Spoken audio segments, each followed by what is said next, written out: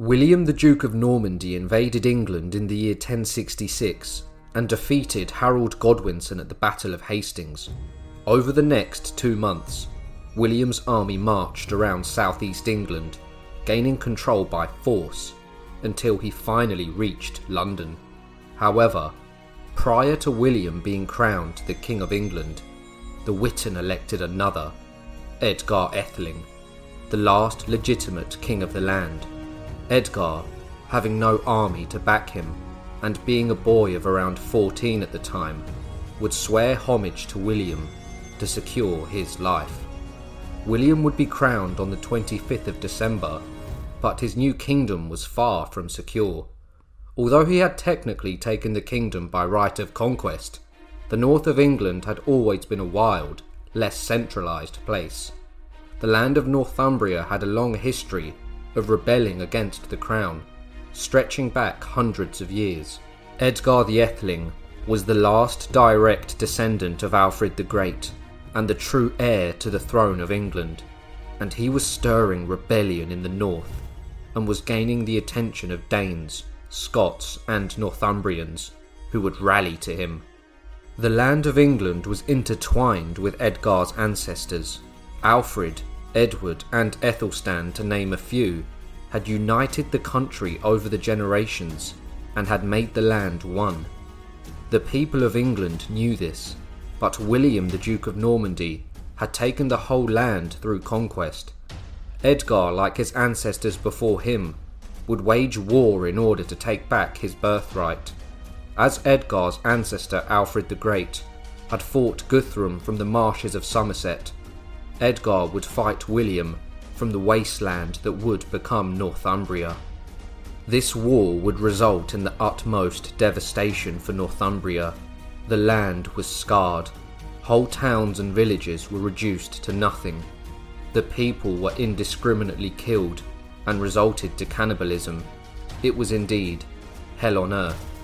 From this hell, Edgar Atheling and his remaining loyal lords and men who remembered what it was to be Saxon would wage war against the Norman war machine, and the result would be countless death and an ancient English kingdom reduced to ash. During the succession crisis of 1066, both William and Edgar would make their claims to the English throne. Edgar was the grandson of Edmund Ironside, the older brother of Edward the Confessor, who was the last king of England from the Wessex line. In the battles between the Saxons and the Vikings, Edmund Ironside and Canute the Great would make peace after an age of war. They split the country between them. However, just weeks later, Edmund mysteriously died.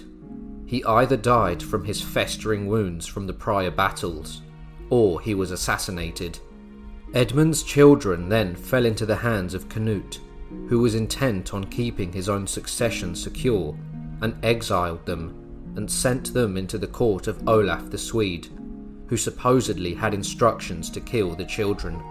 However, Olaf was an old ally of Ethelred the Unready, the young prince's grandfather, and he declined to kill them. Instead, Olaf spared the children, and the princes were sent to the safety of the Kingdom of Hungary, where they remained in the care of King Stephen I, the last Grand Prince of the Hungarians.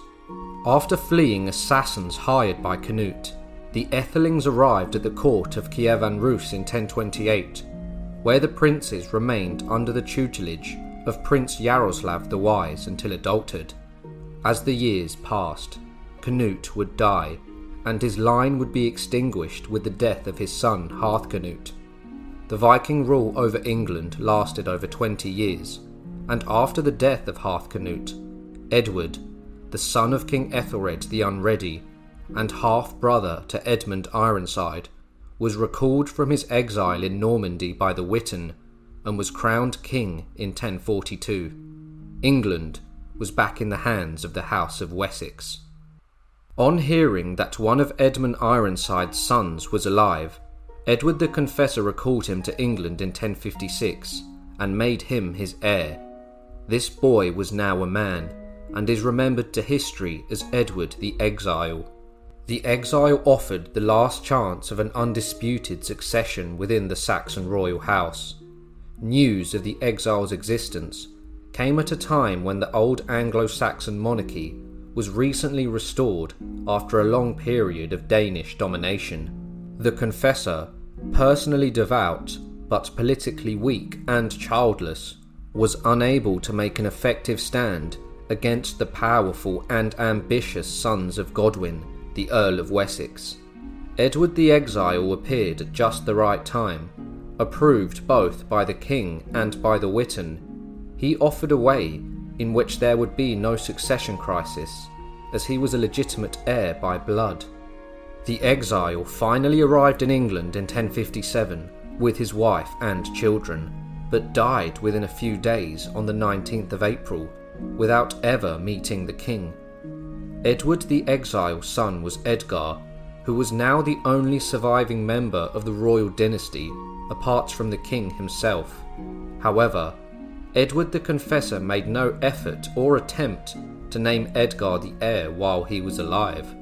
When King Edward the Confessor died in January of 1066, Edgar was still in his early teens, considered too young to be an effective military leader. In addition to this, he commanded no men and held no lands. War was clearly inevitable, and Edgar was in no position to fight it, as he was without powerful adult relatives to champion his cause. Accordingly, the Witan, who were the lords of England, elected Harold Godwinson as the best man to defend the country against the competing foreign claimants to succeed Edward the Confessor. In the battles to come, Harold Godwinson would fall, and William, the Duke of Normandy, would become William the Conqueror, the King of England. William kept Edgar in his custody and took him along with other English leaders to his court in Normandy in 1067, before returning with them to England. Edgar would soon escape his custody under William. This 16-year-old boy would ride north and would stir rebellion. In the shadows, the northern rebels were organising themselves into an effective force around the figurehead Edgar Atheling. Edgar would make an alliance with Malcolm III, the King of the Scots, who married Edgar's sister Margaret. Not only did the rebels want to reinstate what they considered to be the true line of kings of England, as they were already calling and referring to Edgar as the king, but the Anglo-Saxon lords had also lost much of their lands to the Norman nobles, and Edgar was their solution in getting back their lost power.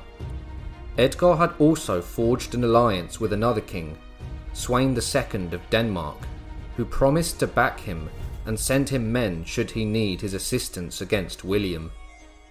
Northumbria had long been a wild and dangerous place. However, when William the Conqueror ascended to the English throne, it truly became a savage land, not discriminating between high and low-born. Cosby, a Northumbrian magnate, offered homage to William, and William rewarded this by making him the Earl of Northumbria. After just 5 weeks as Earl, Cosby was murdered by Ossulf, the grandson of Uhtred the Bold, in a blood feud that had lasted generations. Soon enough, Ossulf would also be slain, and his cousin Cospatrick would buy the earldom from William. Earl Cospatrick would soon become one of the leaders who joined the young Edgar Atheling in his rebellion against William. Edwin the Earl of Mercia would also join the rebellion. Edgar now had the allegiance of the King of Scotland, the King of Denmark, the Earl of Northumbria, and the Earl of Mercia. Edgar had the support of nations and half of England, and he was the true last heir of the land, so the people would rally to him. He was a symbol of hope against the invading Normans, who had subjugated much of the English aristocracy and were demanding high taxes, affecting lord and peasant alike. William, now aware that trouble was brewing in the north, sent Robert the Comyn to Northumbria with 700 men to dispose of Gospatrick from the earldom of Northumbria, as word had reached the king's ears of his treachery. Robert would reach as far north as Durham. When he arrived, Bishop Ethelwine warned him that a rebel army was lingering in the north and would mobilise against him. Robert, however, would ignore this advice. The Northumbrian rebels attacked the city of Durham in 1069. They would quickly storm into the city and began slaying any Normans they came across. Robert's Norman knights were quickly put to the sword or fled, thus completely wiping out his army and William the Conqueror's hold of the north. Robert would hear the commotion from inside the bishop's house he was staying in. The rebels knew the bishop had sided with the Normans and had abandoned his fellow Saxons, so they burnt his house to the ground, and Robert was consumed by the flames. Durham had just fallen, and Edgar Atheling would take advantage of this, with the energy of the Northerners being unmatched due to their restless spirit. He would march south to the city of York. The city quickly fell, as the townsmen recognised Edgar as their natural lord and would call him king. Edgar, who although was young, was now a leader of men, but the Game of Thrones he was playing was dangerous, and the land he wished to rule would suffer. According to the Anglo-Saxon Chronicle, this is what transpired. Edgar Atheling marched with all the Northumbrians to York, and the townsmen treated with him, on which King William came from the south with all of his troops, and sacked the town, and slew many hundred persons. William, just back from Normandy at the time, received news of the disasters at Durham and York, and responded in typical fashion, personally marching north with an even bigger army than previously. William arrived at York so quickly, he caught the rebels off guard, and routed those still with the stomach to fight. After Edgar's early success, William quickly showed him who had the more competent army. Under the Conqueror, the Normans were truly a force to be reckoned with. They had already put down one Anglo-Saxon king, and the Atheling was next. The Danes had long claimed parts of England as their own, and these Viking warriors were infamous for taking full advantage of any political upheaval in foreign parts they considered a rich source of plunder. Asbjorn, the brother of Sweyn II of Denmark, landed off the coast of northern England with a Danish fleet of some 300 ships in September of 1069, and Edgar was recalled from Scotland. York was, yet again, to be the focal point of the rebellion. The Danes reportedly sailed to York with 240 ships, where they met Edgar Atheling and Earl Cospatrick of Northumbria. In the Anglo-Saxon Chronicle, they were described as an immense army. Edgar would personally lead his men to York, and they quickly retook the city through bloodshed. In the chaos, the Norman castle there was demolished, the slaughter was recorded, and many Frenchmen fell, and many prisoners were carried back to the Danes' ships. Edgar, yet again, had defeated the forces of William and had retaken the north. This was the biggest Norman defeat of the entire conquest, and now the most serious threat to William's reign in England. William assembled an army and marched. When the king finally arrived at his destination, he found an empty city. The Danes had retreated down the River Trent with their extensive riches from York, and Edgar and his allies were gone. Without a fleet of his own, William could not pursue the Danes, and so he returned to the old policy of the Anglo-Saxon kings and paid them to leave the English shores. To make it clear to anyone with an interest in the north of England, William decided to spend the Christmas of 1069 in York, even moving the royal court there. William was telling the country the north was his, and he would hold it by any means necessary. The Conqueror then turned his attention to the rebels, as they were not prepared to meet his army in a pitched battle. So, William would employ a strategy that would cripple his enemy, but that would also stain his soul forever. Edgar would retaliate and led a sea-borne raid into the kingdom of Lindsey, which was a lesser Anglo-Saxon kingdom that had been absorbed into Northumbria.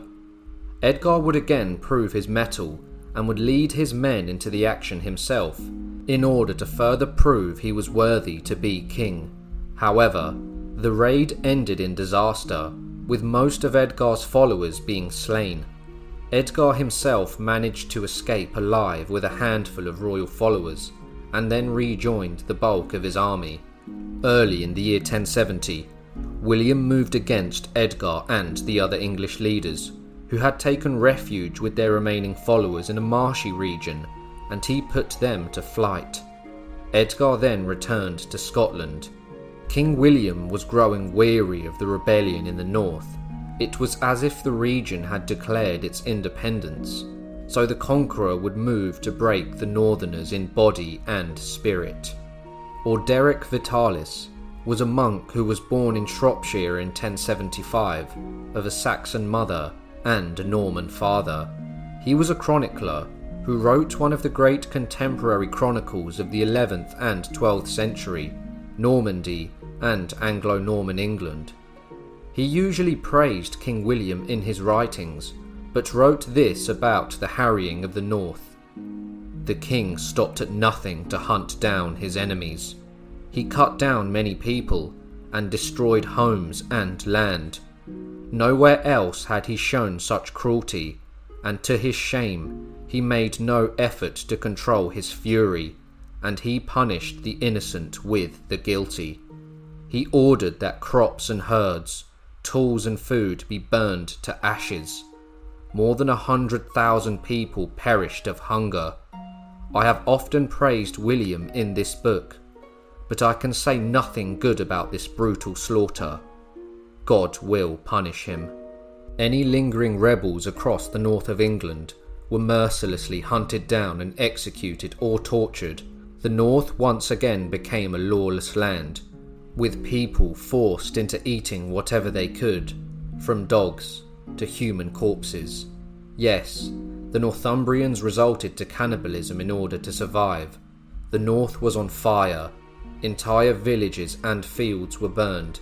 Men, women and children put to the sword, or perhaps suffered an even worse fate of withering away until death claimed them.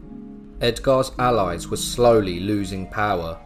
King Sweyn II of Denmark had been bought off by William, and the north was on fire. Edgar would flee back to Scotland with his allies. En route, Earl Edwin of Mercia was murdered, betrayed by his own retinue.